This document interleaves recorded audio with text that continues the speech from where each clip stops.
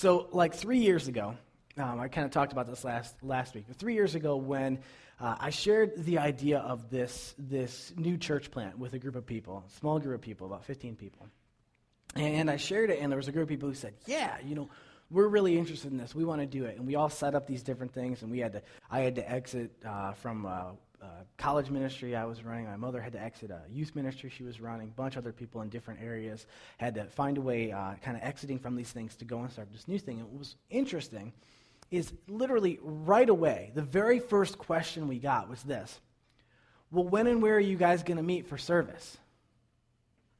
When are you guys going to have church? And we didn't. For a year and a half, we didn't. We said, well, we aren't. And people were so confused. Well, what do you mean? Aren't you guys going to start having church next Sunday? No. Well, where are you guys going to have church? We're not going to have church. And people were like, what? I want to talk to you this morning about one of our most simple core values, but actually it's quite profound when you think about it, and it's this: people, not programs. Our core values, we have 13 of them that we kind of function by, and we go back to these things and we always look at them. They're things that God gave us about how he wanted us to run Acts Church, and this is one of them: people, not programs. When you hear the word church, what comes to mind? You know what? I'll even ask it. Someone shout out. What comes to your mind when I say the word church? Buildings. Anyone else? Songs. People. Boring. Thank you. Yeah. Anything else? What comes to mind? Fake plants. She's been in churches before, you can tell. Altar. Robes, yes. Fire and brimstone. So, good, yeah. What a lot of people's things are, when you say the word church, what always comes to mind is those kind of things, right?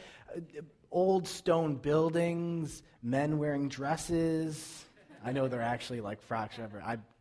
But, and all these different things, a service, a church time, all these different things is what comes to mind. But that really isn't church at all.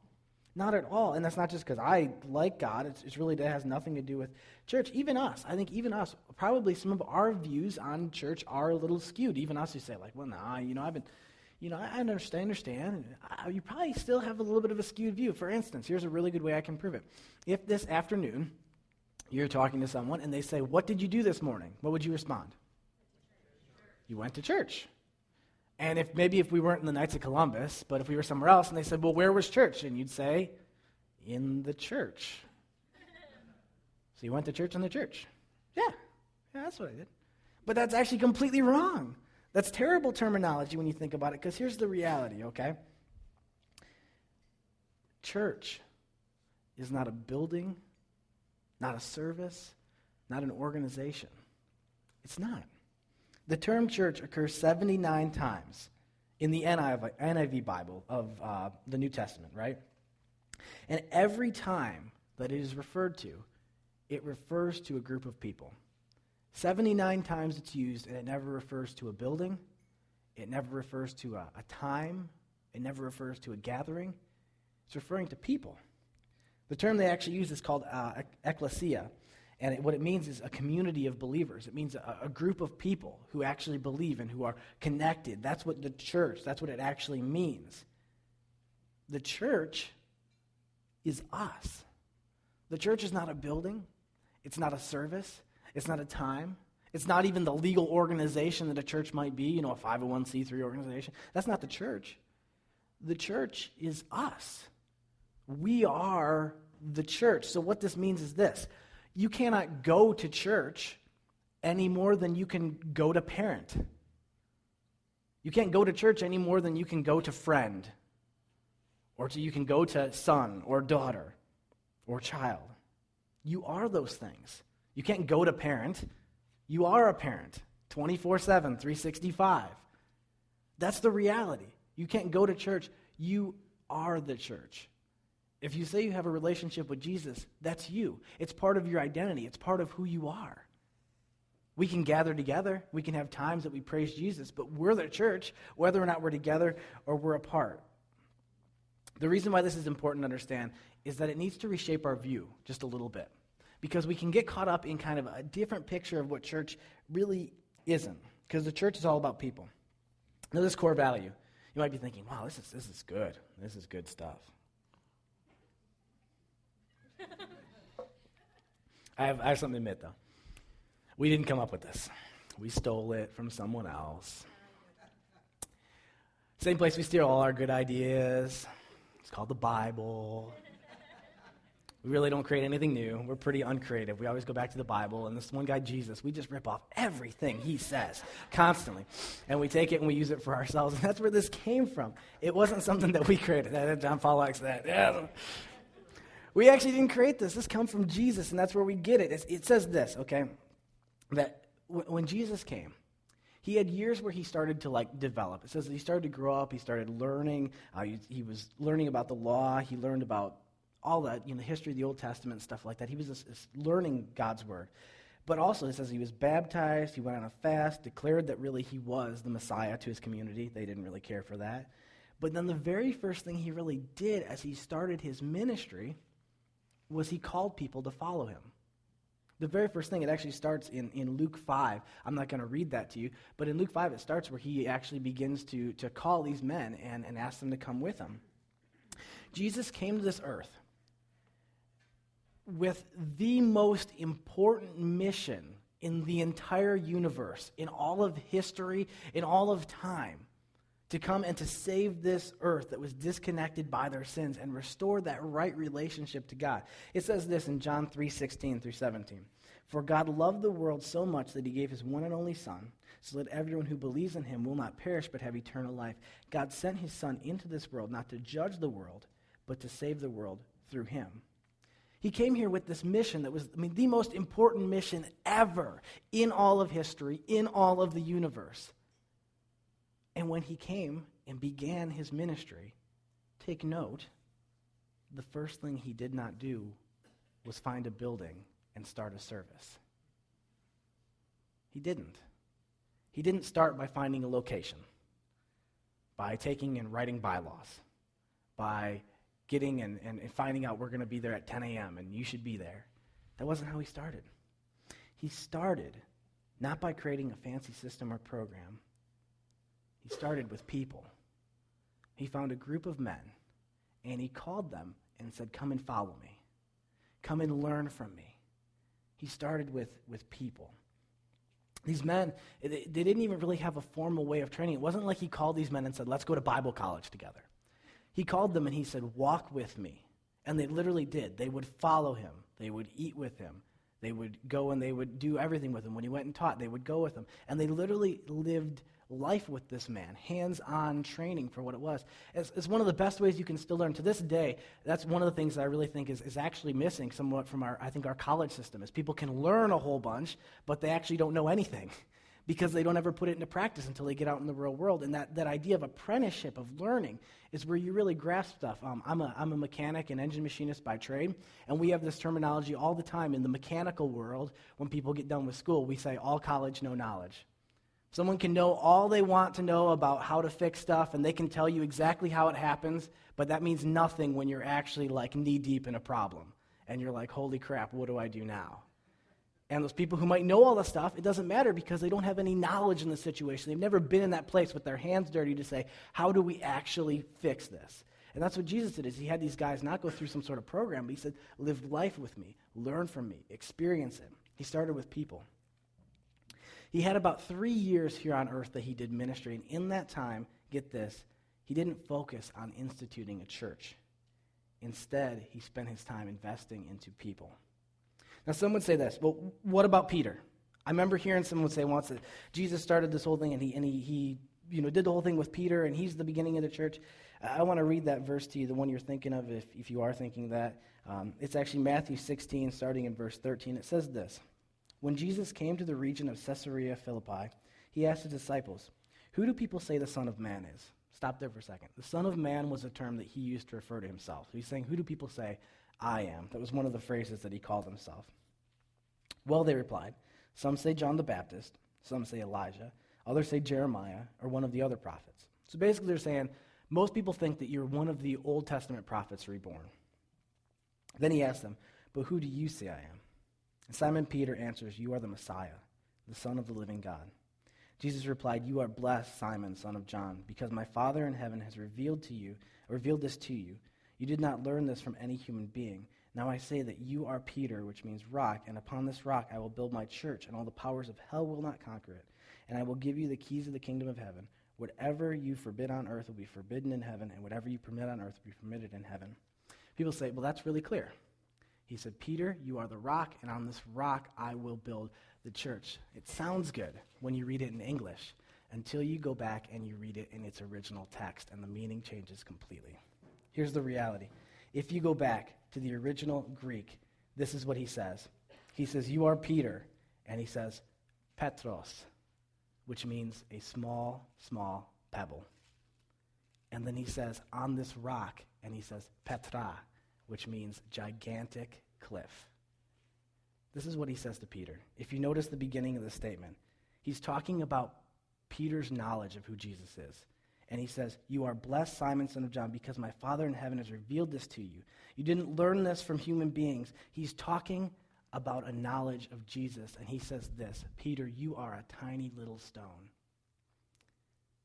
But your understanding of me and who I am, being the King of God, is this gigantic rock that I am going to build the church on."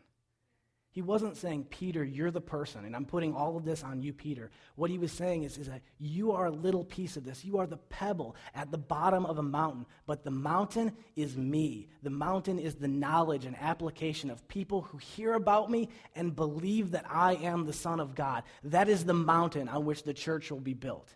He didn't institute the church on top of Peter. He instituted the church on top of the knowledge that Christ was the Son of God. And that's the reality of it. He wasn't instituting a church. He was saying the beginning of this following of me, it starts on the knowledge and understanding of who I am as the Son of God. He didn't institute a church there. He started and what he did, he was showing him the fact that he was a small piece of it.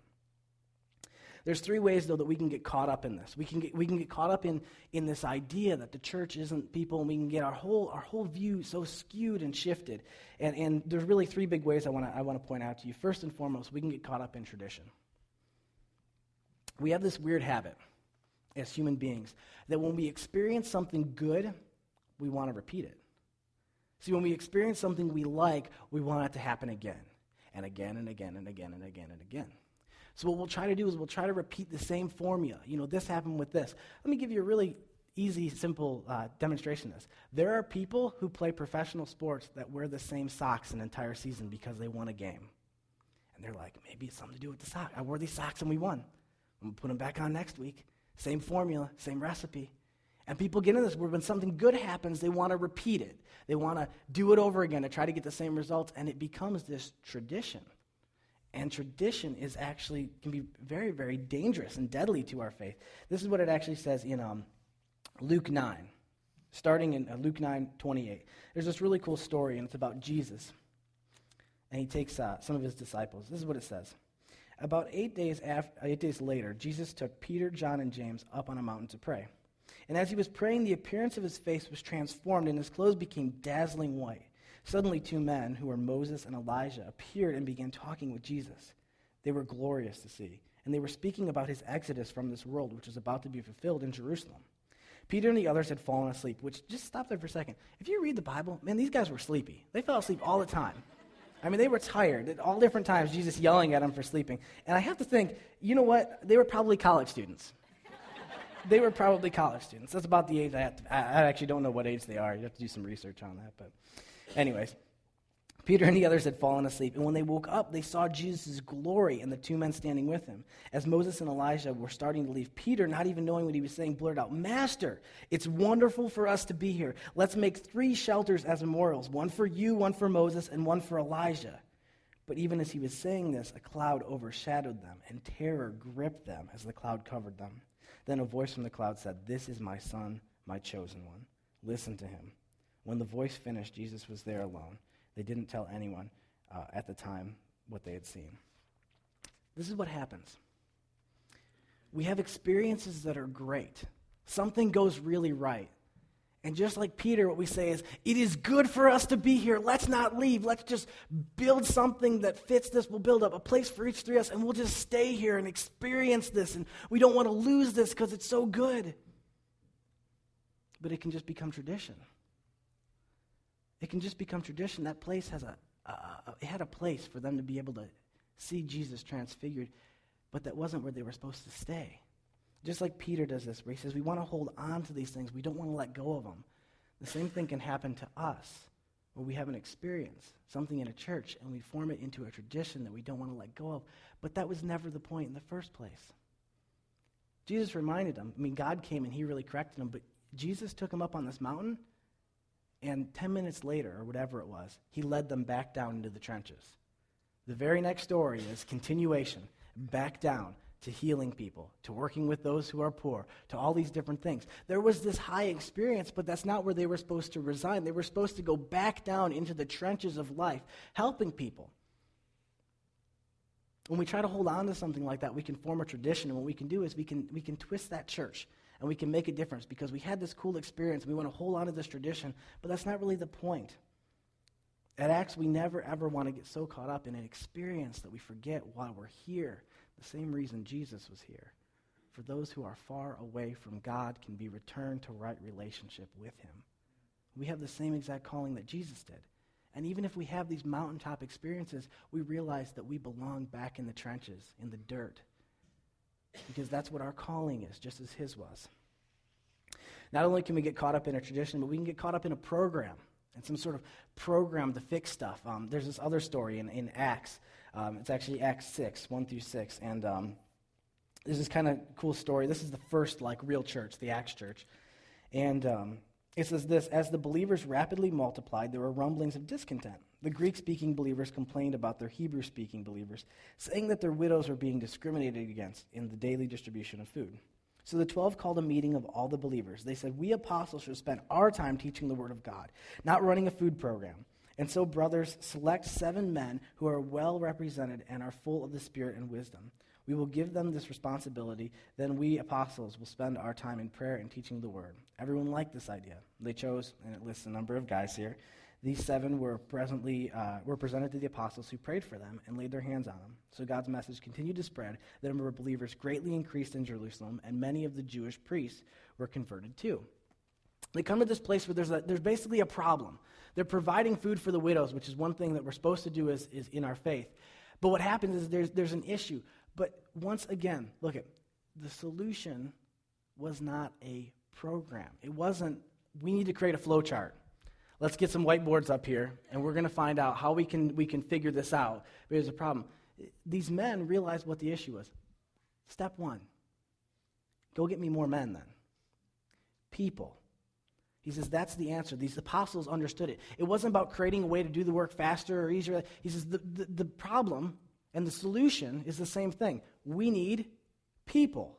That's the fix. Bring me 7 men who are well qualified. I will pray over them and tell them, and these people can continue this. He says that's the solution. And they were getting it, that it wasn't about more planning. It wasn't about creating some sort of system that was complex. It was about people. Same thing with Acts Church. Basically this: we don't ever want to create programs and then try to force people to fill them. We don't want to try to create some big old program and then say, we need people to do this. What we want to do is we want to pray, and we want to find what God is calling each and every one of you to do. Maybe there is a really awesome program that God wants Acts Church to run, but we're not going to form it and ask somebody to fill it. We're going to pray, and God's going to send a person to lead it. That's how we do it. We kind of do it backwards, which is actually supposed to be the correct way. It's just organizations do this, where they see a need, try to create a program, and then try to jam people into it. Say, now you should fill it. Instead, if God's doing something in your heart, maybe it's because you're supposed to lead something. And then there are going to be people who are going to come underneath. And if God wants to do it, the people will come. It will happen. He will make it happen. He did it with Acts Church at the very beginning. I didn't just call out and then say, God's going to have to bring people. God provided a team of people who are interested, and it grew from there. We want to work with people to find what their ministry opportunities are, what their ministry goals are, what their calling is. We won't create a ministry and ask people to fill it. We'll pray, and we will create a ministry from what people are called to do. Third, we can get caught up in busyness. And this one happens a lot. Happens a lot even inside of the church. People who really believe in Jesus, they can get caught up in that tradition, they can get caught up in the program, but this one happens a whole lot. They can get caught up in busyness. And this is what I mean. Christians can get so caught up in what they're called to do that they can begin to work for God instead of walk with God. It says in the Bible that we're supposed to be his servants, but also it says we're his sons and daughters. And realistically, the thing that we have to remember is we work with God to accomplish what he's called us to do. That's what God uses us. He says, we're his hands and feet, and he uses us to accomplish things on earth. But we can get so caught up in the work sometimes that becomes the only focus we have.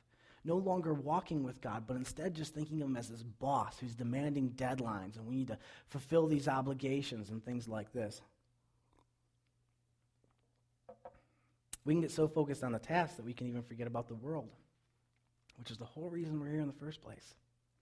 There's this really cool story in Luke 19. It's a story of Jesus and Zacchaeus. It starts in 19:1. It says, Jesus entered Jericho and made his way through the town. There was a man there named Zacchaeus, and he was the chief tax collector in the region. He had become very rich. Real quick for you. Tax collectors were like the most hated people at this time. When it says that he became very rich, realistically what it usually means is most of these guys, they made their money by cheating people. People hated them because they demanded money from them. But anyways, he tried to get a look at Jesus, but he was too short to see over the crowd. So he ran ahead and climbed a sycamore fig tree beside the road, for Jesus was going to pass by that way. When Jesus came by, he looked up at Zacchaeus and called him by name. That's the Son of God, because he wouldn't have known Zacchaeus. Zacchaeus, he said, quick, come down. I must be a guest in your home today. Zacchaeus quickly climbed down and took Jesus to his house with great excitement and joy. But the people were displeased. He has gone to be the guest of a notorious sinner, they grumbled. Meanwhile, Zacchaeus stood before the Lord and said, I will give half my wealth to the poor, Lord. If I have cheated people on their taxes, I will give them back 4 times as much. Jesus responded, salvation has come to this home today, for this man has shown himself to be a true son of Abraham. For the Son of Man came to seek and save those who are lost. Here's what I want you to get out of the story, okay? Jesus is a depiction of how we are supposed to live our lives every day. As Jesus comes into Jericho, first and foremost, I want you to see the fact that he was looking. He was looking, searching out for what God was going to ask him to do. We got to remember this. Jesus was the Son of God, but also he was 100% man. And the way he functioned on earth was the same way we function on earth. We tend to think like Jesus was some sort of superhuman, and that's why he did these things. But in reality, Jesus said that everything that he did, sans dying on the cross and paying for sins, we can do as well through the Holy Spirit. So he's looking, and he's walking, waiting for God to show him something. And he sees this man, and he feels God basically say, that's the guy who you're supposed to connect with. He calls him out by name. Zacchaeus, I'm supposed to come, and I'm supposed to be a guest in your home. Second of all, he actually cared. He actually cared to take the time to be with this guy as well, too. But third, this one's pretty important, and why I'm talking about the idea of the busyness. Jesus had time to sit down and have dinner with him. He had time to sit down and have supper with this guy and chat with him. And if you notice, Jesus was successful. He spotted this guy. He cared. He took time to sit down with him. And the end of the story ends with Zacchaeus coming to know who Jesus really was. He was successful. We can get so caught up and so busy doing things for God that we don't have time to do what our whole calling is. And it's leading those who are far away close to. We can get so caught up in working for God that we realize and say, we don't have time. We don't have time to go out to dinner with somebody who needs to hear about Jesus. It's a travesty.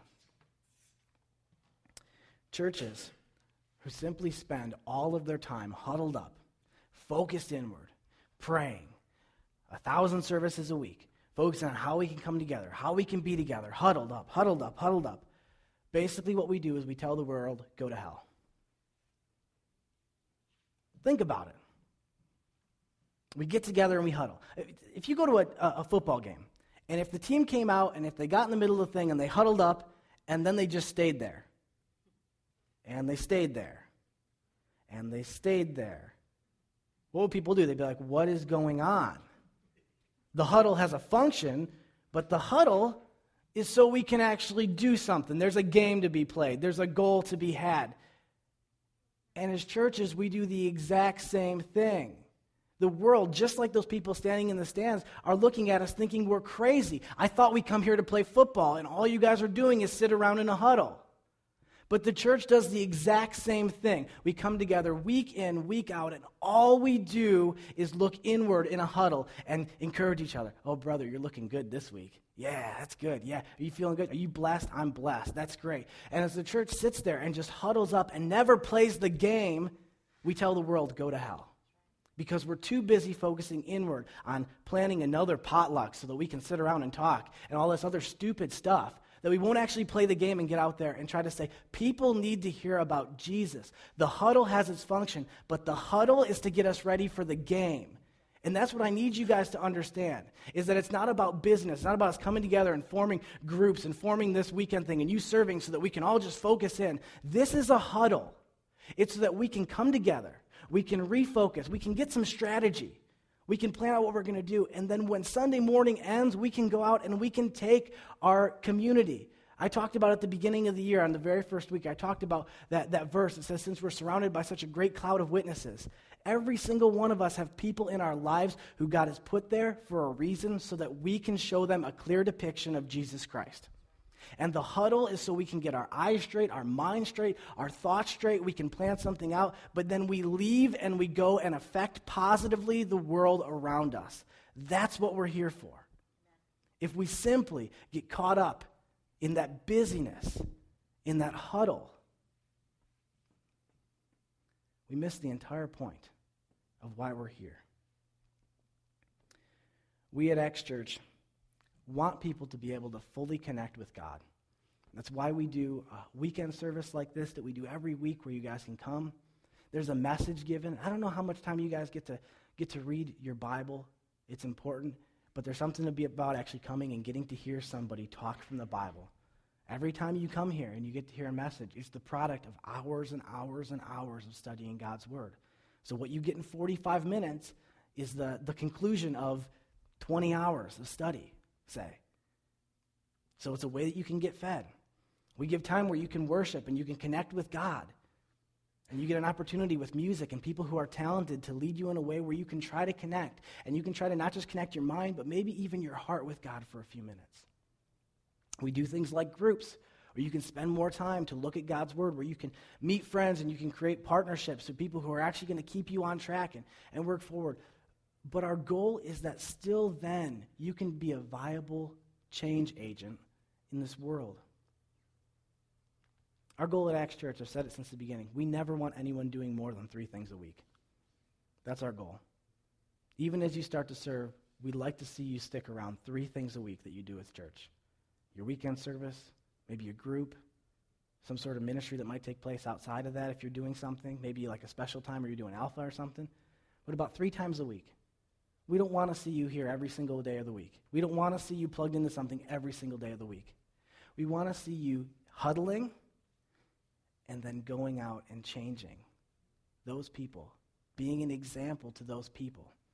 You know, this isn't even in my notes, but there's a story in the Bible where Jesus comes and he finds this man who is absolutely out of his mind, insane.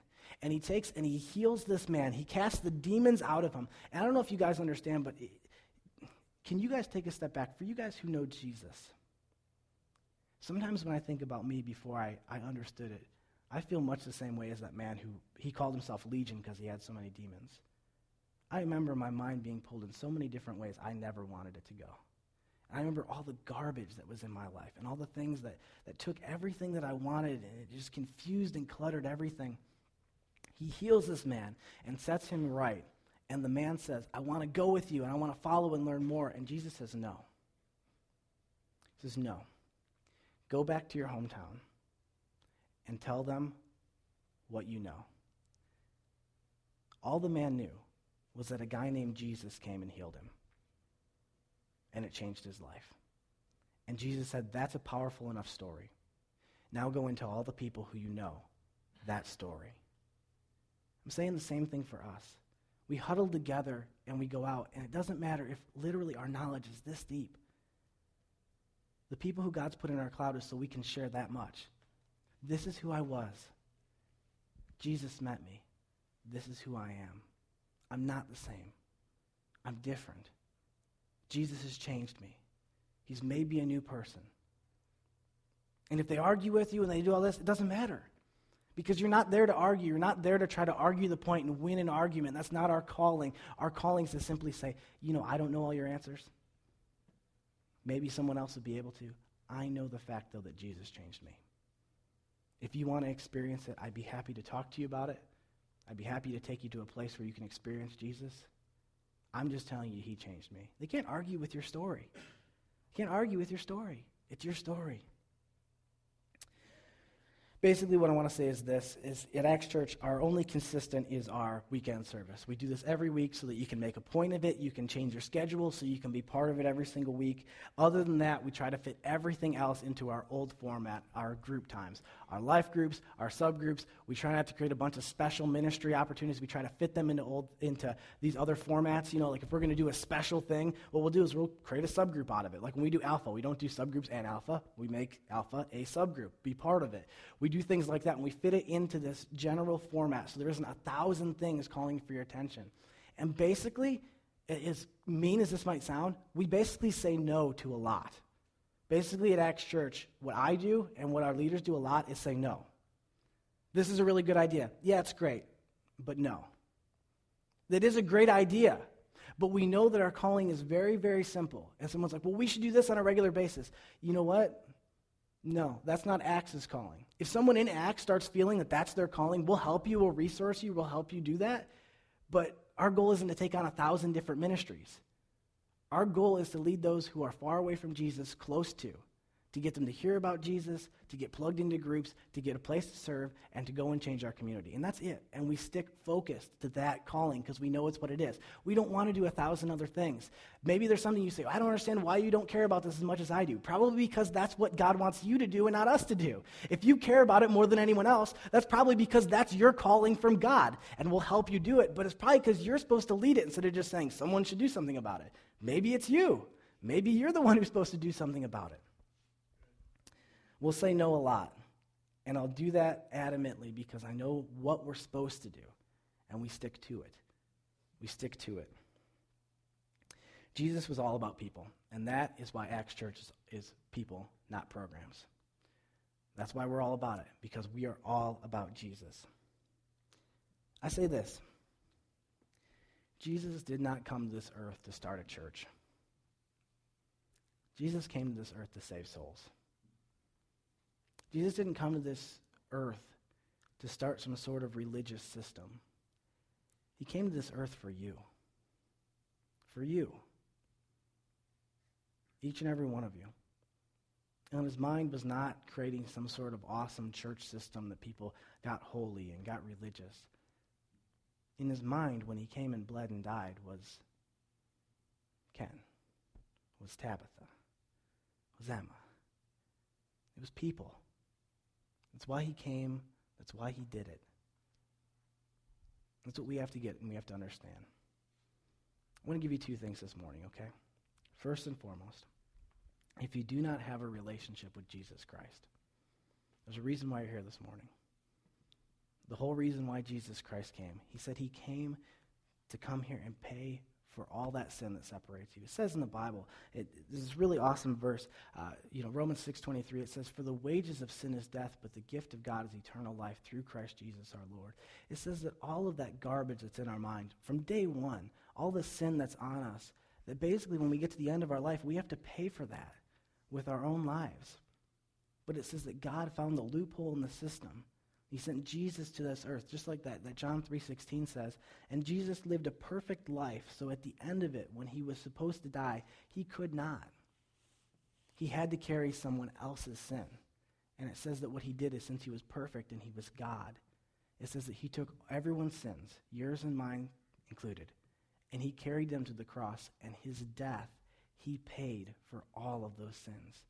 And he says, now all of you are free to live lives where you do not have to pay for that sin at the end of your life, but what you have to do is you have to trust in my payment for your sins.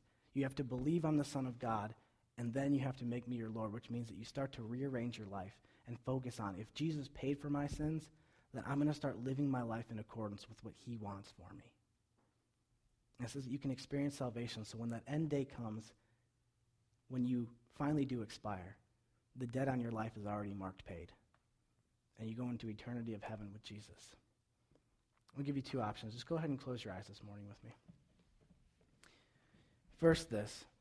If there is somebody here who this morning says, listen, I do not have a relationship with Jesus Christ, and I need that relationship. I'm a sinner, and I know that I need God's forgiveness for the sin in my life. I need that relationship. If that's you, all you need to do, really simple, no one's up looking around. Raise your hand above your head, lift your eyes, and look me in the eyes. I want to see you. I'm not going to call out your name or nothing like that, but just go ahead and raise your hand and give me a look. Okay, and secondly, if this morning you're getting it and you're saying, I'm understanding, it's about people. It's not about programs. It's not about a religious system. If that's you this morning and you say, God, I need you to keep building my faith. I need you to rearrange my faith. I need you to put this in me, that calling that you had. I want you to change me so that I can be that change agent for you, so that I can affect those people around you. If that's you, okay? I want to pray for you guys before we leave, and what I want you to do is just raise your hand above your head, and I'm going to pray for you. God's the only one who's going to see your hands. I don't even care to see him. He's going to see it, and I want to pray for you. Jesus, I thank you so much this morning. I pray to you that you would consistently keep changing our mindset, that you would build us, Lord God, to be more like you, that you would change our minds and not let us get caught up in tradition, in a system, or in busyness, but God, that we would always remember that it is about people. I just thank you, Jesus Christ, for your sacrifice and what you do. In your name I pray, Jesus. Amen. All right, guys, thank you so much for being here. I pray that this week you would keep that in mind, people, not programs, and I pray that as well people would go back, get connected to life groups. That's one of the best ways, people, not programs. And last but not least, go out and change the world this week.